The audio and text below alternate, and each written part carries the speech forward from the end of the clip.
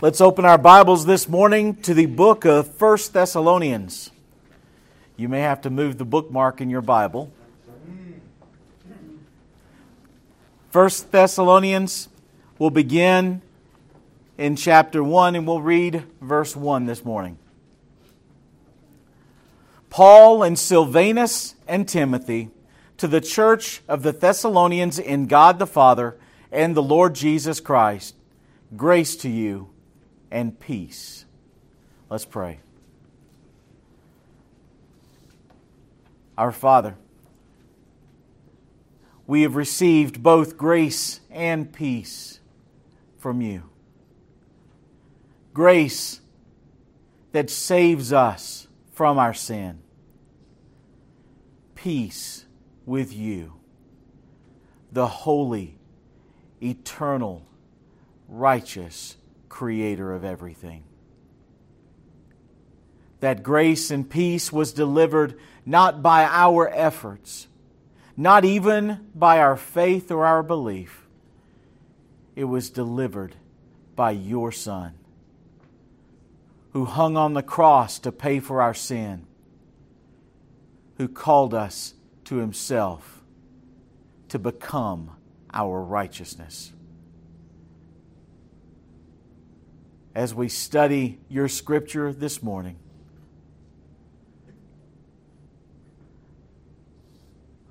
let us learn more of how we can please you.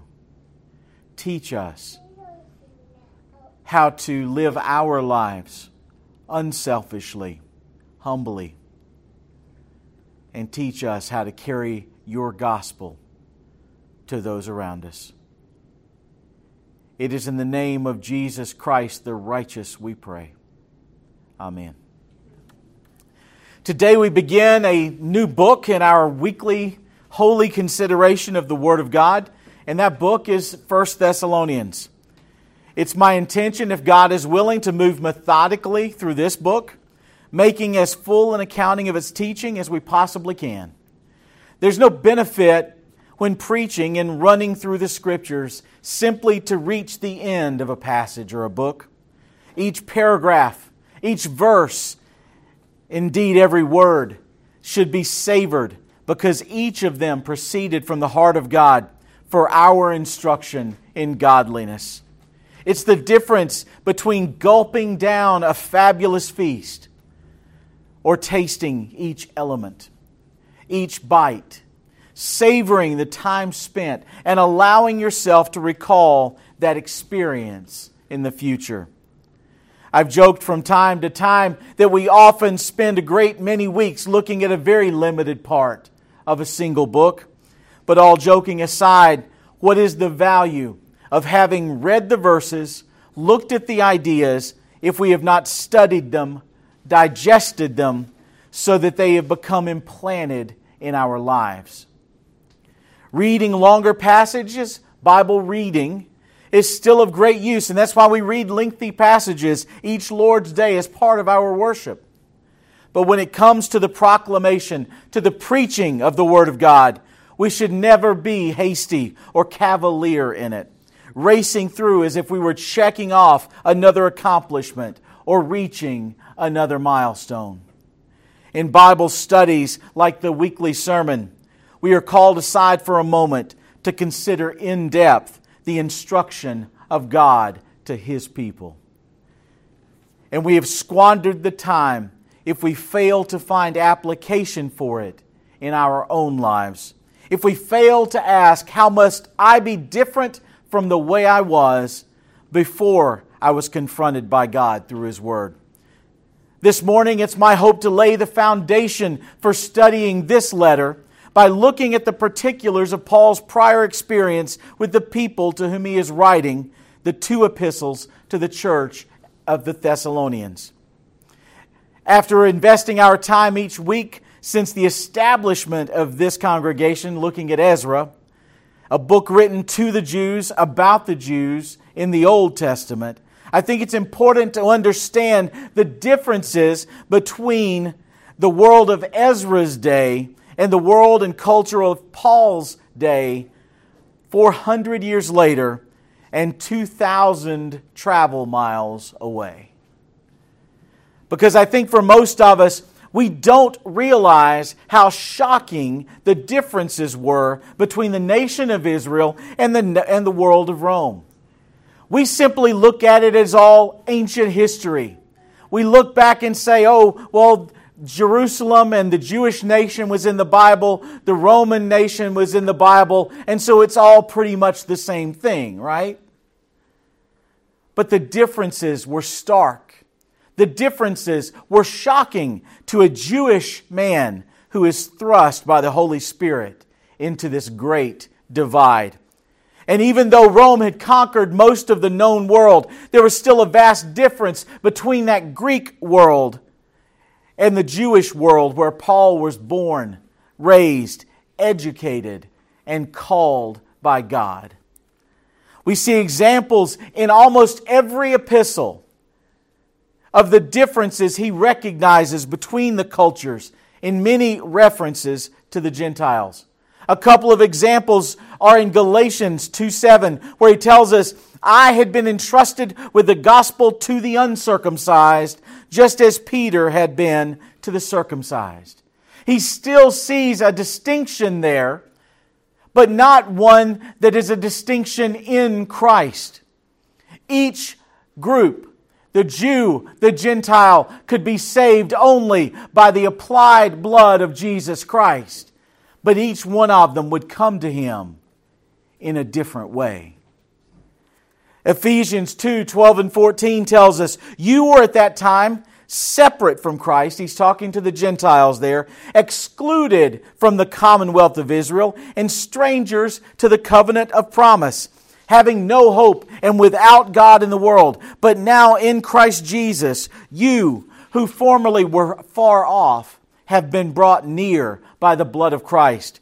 For He Himself is our peace, who made both groups into one and broke down the barrier of the dividing wall. He says, I was raised a Jew. You were raised Gentiles. We have a different background. We have different places we have come from. But Jesus Christ is the end of all efforts, whether in the law or in yourself. Because Jesus Christ is the one who brings salvation. And so when he says these things, he isn't simply stating a fact or pushing a pet historical interpretation. He tells his readers these things because it is important to know what the assumptions and the customs of a people are if you want to take the gospel to them. And for him, a Pharisee of the Jews, there was no more foreign mission than to go among the Greek and Roman Gentiles. The people he met at Macedonia, which is where Thessalonica is, just on top of the Greek peninsula, most had never heard of the law of God as given through Moses. Most of them had never even heard of Moses. It's almost hard for us to think. Everybody's heard of Moses. Everybody's heard of God's law. Everybody's heard of the Ten Commandments. But in those days, the Macedonians had no idea what he would be talking about. It would have had as much meaning for them as if I ask you today, please tell me the basic tenets of Zoroaster. Many of you are looking at me like, who? Exactly. That is the way the Gentiles of Macedonia would look at the God who has revealed Himself first through Israel. Oh, they're a different people. They're a long way away. We don't have to understand them. We have our own way of doing things. The difference, though, because Zoroaster was really weird, the difference would be that if they were taught the law of Moses, they would look and they would say, oh, do not murder. Check that off. We agree with that. Do not steal. Sure. Don't bear false witness. Absolutely. And they would ask themselves, what good is this law? We already do these things. We are already upright Romans. We're already upright Macedonians. They would have found nothing in the commandment to dispute. And so that is why when Paul wrote to the church at Rome, most of whom he had never met, he dealt with the very question, why should I follow Christ if the law of God is so similar to the laws of the state? The state outlaws murder. The state outlaws stealing. Why do I need Jesus if the laws I already follow are exactly the same? And that is why he told them at the very beginning of the book of Romans, in chapter 2, verses 14 and 15, when the Gentiles who do not have the law do instinctively the things of the law, these not having the law are a law to themselves, in that they show the work of the law written in their hearts, their conscience bearing witness, and their thoughts alternately accusing or else defending them. From that point of view, the Gentiles were condemned by their own consciences before God because they did not do what is pleasing to Him. He continues by telling them in Romans 3:10, there is none righteous, not even one. The law could not save a single Jew. The law would never save a single Gentile. And the ignorance of the law would not be an excuse. In his presentation of the gospel, he couldn't count on a solid moral or ethical commonality with these Gentiles. They had simply never heard the law of Moses. And just pull out a couple of the laws that they agreed with, why would they worry about coveting? Who in the Greek world really cared about marital purity? And those first 4 commandments, worshiping the Lord properly, really? Paul could not count on a commonality, moral or ethical, with these Gentiles. Only one imperfectly translated through their fallen hearts. So as in the case with the book of Romans, he led them to Jesus by the conviction of their own consciences. And so this morning, I would like to delve into 3 key differences between this world of the Thessalonians and the world of the Jewish believers from where Paul had come. I've chosen these key features primarily because they're factually supportable. There is ample evidence historically and analysis historically because Greeks like to think about themselves a lot. But also because we will recognize many features in our American culture today. These have specific application. And as we go through the book of the Thessalonians, we will see over and over again Paul dealing with these baked-in errors that we might not even recognize in ourselves because it was simply the way we were raised. The first difference is that the Thessalonians lived in a culture of idolatry. When I say that, though, you can't think about the idolatry of the Canaanites or the idolatry that the Israelites practiced in the Old Testament. This would not be considered a devout idolatry, like the worship of the Baals in the Old Testament. The Thessalonians did not, for the most part, worship their gods out of fear. They did not even consider their gods worthy to tell them what to do. If you think about the Greek and the Roman gods that you may have studied in school, none of them were worthy. They were simply powerful, capricious beings. And so the idolatry practiced in Thessalonica was much more opportunistic. They would say things like, I will worship any God as long as he or she does good things for me. That's the reason I go to them. I seek their power, but I seek their power for my use, for my benefit. And they even went so far as to create gods, making new ones, adding to the pantheon that they worshipped already, deifying even men and creating idols so that they could have claim to their power or to their aid, or they could seek that power and aid. Thessalonica was a center, perhaps the greatest center, for the worship of the Roman emperor.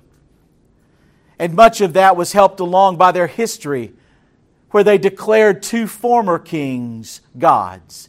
You may have heard of them. The first was Philip of Macedon. His more famous son was Alexander the Great. They were Macedonian kings who in their lives were declared to be living gods and worshipped as such.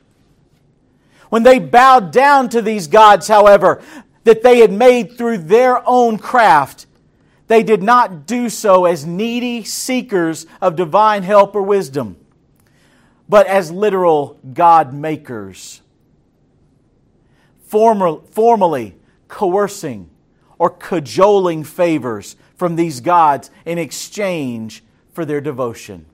I'll worship you if you will help me. And because of the selfishness of their worship, they saw every new god as an opportunity for gain. This was something Paul and his companions had to overcome in their assumptions about God Himself. Because our Lord does not exist to cater to our desires or to our cravings. The one true God is the creator of everything and will not be represented by idols nor commanded by men. They had to understand, had to have it revealed to them by the Holy Spirit that it is God who is sovereign and not us. You can carve an image, but you can't make a true God. The true God made you. Thus, Paul and Silas and Timothy gave thanks to God in the very first chapter, or the second chapter of 1 Thessalonians. He says, when you received the word of God, which you heard from us, you accepted it as the word, not as the word of men, but for what it really is, the word of God, which also performs its work in you who believe. He says you didn't look at us. God didn't allow you to look at us and say that's merely the word of men. This is merely a new philosophy, a new God that's being taught, and we're going to add that God in with ours. He says you saw this as the truth of the Creator of the universe, who has given you opportunity to come before Him through Jesus Christ. It is worth noting that immediately after Paul left Thessalonica, he ended up in Athens, where he preached the great Mars Hill sermon with exactly that theme. The atheistic idolatry of the Thessalonians had to be rooted out of their hearts, leading them to God and His work and His purposes. But sadly, this lesson has in our time become diluted and foreign to our nation. Because there are many who seek God on Sundays, particularly in our nation, who do so only for what they can get out of Him or out of God's people. Entire churches are preaching that God is the way to wealth or to health or to prosperity or to the ease of pain. Their message preached today to many who greatly resemble the Thessalonians is that God is someone who wants to serve you, and that is exactly wrong. That is the idolatry of these Romans. That is the idolatry of these Macedonians. I will worship you if you will do good things for me. The idolatrous Thessalonians would have liked the message that many churches preach today, but they would have been ultimately lost forever if they had followed it. So for the atheistic idolaters around us today, the message of the gospel is found in 1 Thessalonians 1, 9 and 10. Turn to God from idols, to serve a living and true God, and to wait for His Son from heaven, whom He raised from the dead, that is Jesus, who rescues us from the wrath to come. The second difference between the pagan Thessalonians and the Jewish Christians is that the Thessalonians had a different moral code. We talked a little bit about that earlier. And I understand that. I just pointed out that they would understand instinctively pieces of the law of God. I'm not negating that at all. The problem, though, with the Thessalonians is that they made new virtues that they expected everyone else to follow. One scriptural example we saw this morning in Acts 16 in Philippi, where Paul and Silas were arrested because they were violating their customs. Another example is in the very next chapter, Acts 17, verses 6 and 7, in Thessalonica. These men who had upset the world, this is the accusation against Paul and Silas and Timothy. These men who have upset the world have come here also, and Jason has welcomed them, and they all act contrary to the decrees of Caesar, saying that there is another king, Jesus. They made this charge after Paul had taught at least 3 weeks in the Jewish synagogue. And the problem with that accusation is that there is no evidence at all they believed it was a legitimate charge. Had they believed that real treason was being committed here, that they were really proclaiming an alternative king to Caesar, the city administrators would have done much more than simply lock them up. They would have done much more than what we find in Acts 17:9, where it says after they had received a pledge from Jason and the others, they released them. If they really believed that these men were trying to institute a rebellion, they would never have let them go. What the missionaries had fallen afoul of then was not Caesar's law, but the fact that they might jeopardize the goodwill of the emperor, whom they had begun to worship as a god in exchange for his favors. It's always dangerous when a godless society begins to make their own rules and their own virtues to establish their own moral code. Whether it's the woke movement, the pandemic opportunists, or the constant propagation of the illusory American dream. Each of these examples represents the definition of a new civic virtue that has been elevated to sit on par with God's law. These kinds of groupthink virtues are arguably more dangerous and insidious than the failure of the people in the book of Judges. Because in that book it says everyone did what was right in his own eyes. That moral hodgepodge had the one small advantage that it made no demands on anyone else to comply. But these new civic virtues pit a group against an individual, forcing compliance through shame, through intimidation, or through bullying. When a godless society begins to build its own moral code, divorced from the will of God, you get nonsense like, what gender do you identify with? You get absolute nonsense like, what are your pronouns? You are systemically prejudiced simply because you had some advantages at birth. It is somehow unloving to refuse a vaccine, or it is unchristian to take a vaccine. Both are bad theology. These false civic virtues may ask, how can you be a Christian and be a Democrat?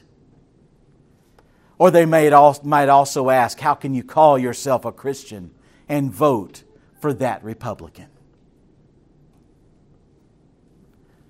Or perhaps the suggestion that a good patriot is also a good consumer, buying those things that are offered simply because they are in fashion, or they are popular, or because they stimulate the economy. When frugality and thrift are looked down upon, when saving so that you're able to help others in their time of need is considered un-American. We're supposed to spend our credit cards to the limit. We're supposed to get more credit so that we can buy more things. That's what keeps our culture going. And it's a lie. It is a civic virtue that has been built by a godless society. And we have to be careful, because some of these things we've never in our lives questioned. We have to, though, as believers, be aware of dancing to the tune of the piper that is piping the loudest at that moment. We're not called to simply signal our virtue by what we believe that matches the world's beliefs. Our guidance comes from God Himself through His Word, and that must be the sole basis for us to make moral choices. Paul deals with this in 1 Thessalonians 2, 4, and 6. He says, just as we have been approved by God to be entrusted with the gospel, so we speak, not as pleasing men, but God who examines our hearts. For we never came with flattering speech, as you know, nor with a pretext for greed. God is witness. Nor did we seek glory from men, either from you or from others. We're not going to join the crowd simply because there's a crowd. We will stand in the midst of our brothers and sisters. We will stand alone if necessary, but we stand on the Word of God alone. That is where we find truth. That is where we find goodness. That is where we find righteousness. It is through the Word of God alone. Amen. We are not here to please men. We are here to please God. The final difference between the Thessalonians and the Jewish Christians is that the Thessalonians practice what would be called patron-client relationships in many ways. Now, this is a bit foreign to us, but it was quite familiar among the Greeks all the way back to antiquity. The idea was that the lower classed person would be favored by a person of a higher class who would care for that person as part of their civic virtue. It was part of their doing good.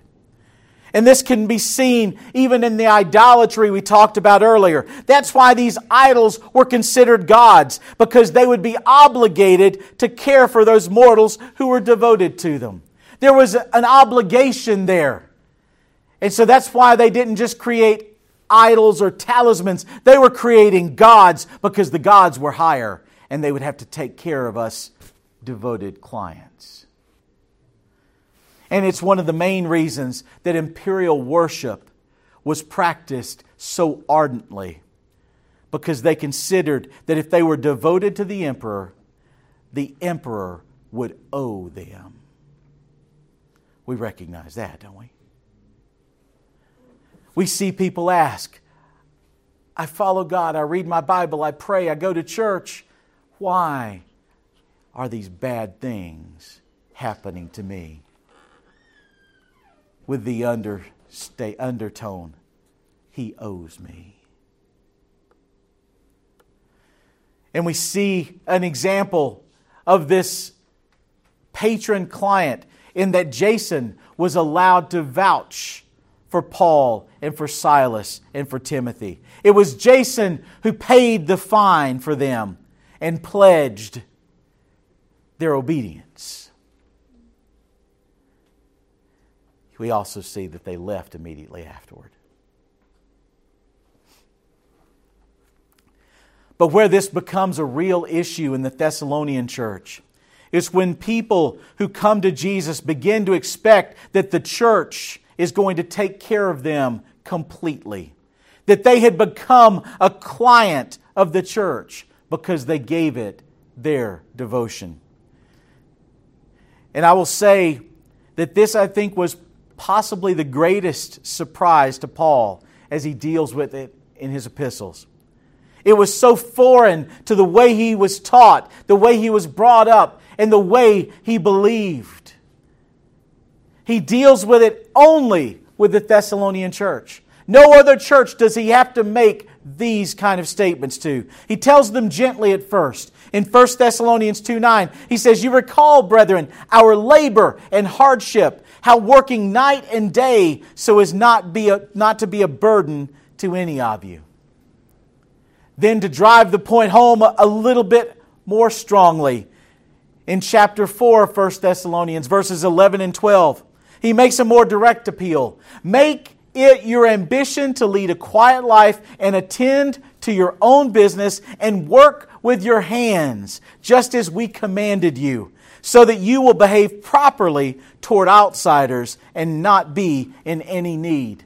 So apparently, even in his conversation, even in his sermons, even in his teaching in Thessalonica when he was there, he was telling them, do not be idle. You must work. But then his appeal was not heeded. And so in 2 Thessalonians chapter 3, verses 7 through 12, he says this, "For you yourselves know how you ought to follow our example, because we did not act in an undisciplined manner among you, nor did we eat anyone's bread without paying for it. But with labor and hardship, we kept working night and day so that we would not be a burden to any of you. Not because we do not have the right to do this, but in order to offer ourselves as a model for you, so that you would follow our example.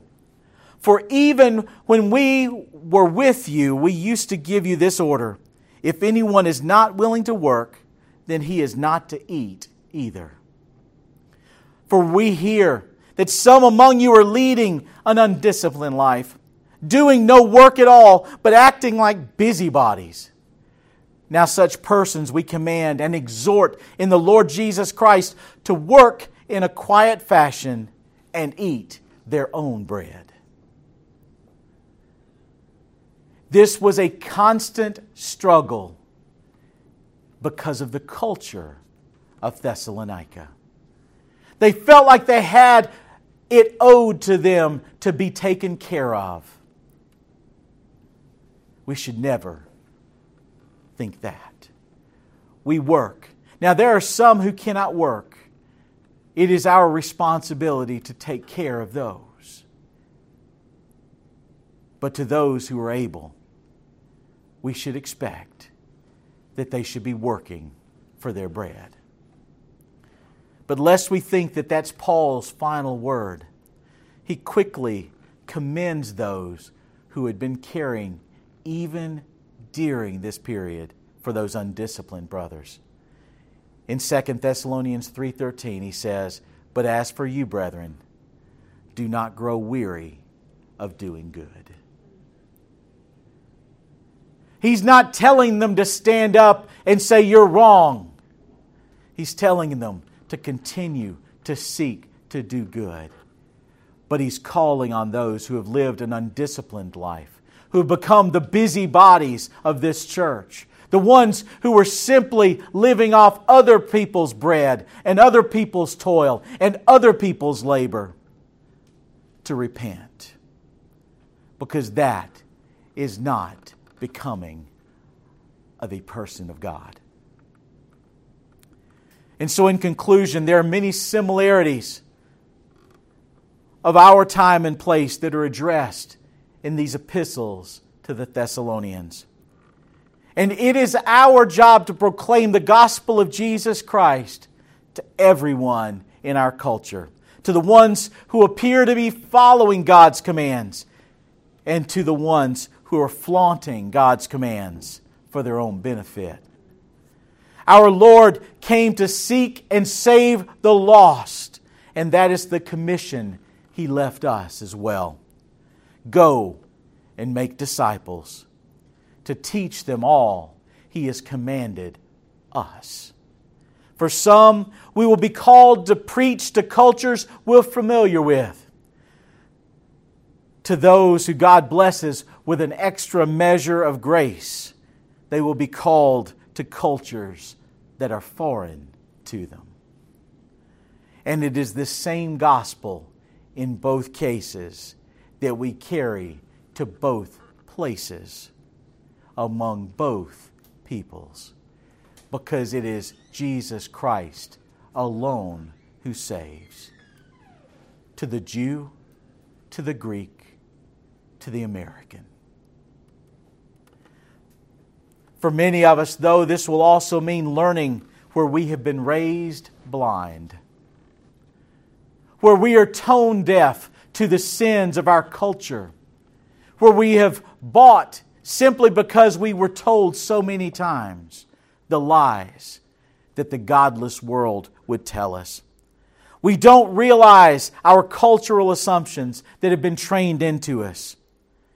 But as we find those remnants through our study of the Word of God, through our getting closer with God, and through the Holy Spirit's conviction, we bring them to the Word of God, and we judge whether it is good or sinful based solely on His Word.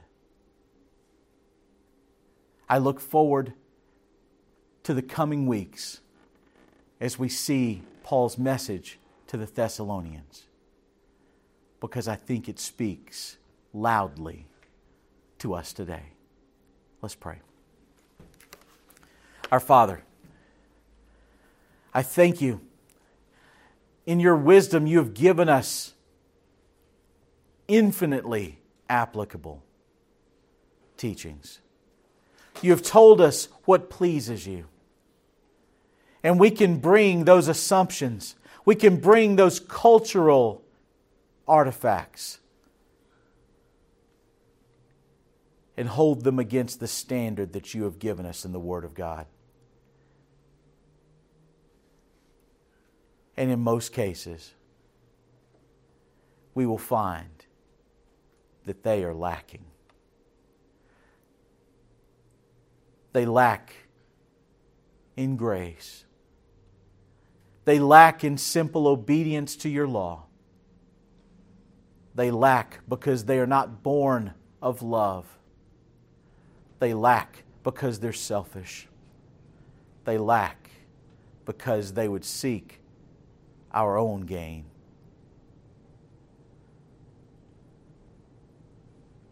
And so, God, when we are made new creatures, when we are made Your ambassadors to this culture, we realize that in many cases we must be remade. That we must question the things we have always taken for granted. But God, I pray that we would go boldly into that painful work,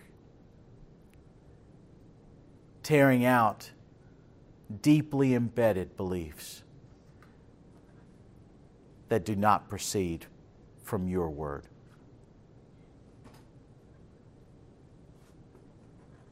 All for the sake of Jesus Christ and His gospel that we proclaim because of His example and command. And it is in His name we pray. Amen.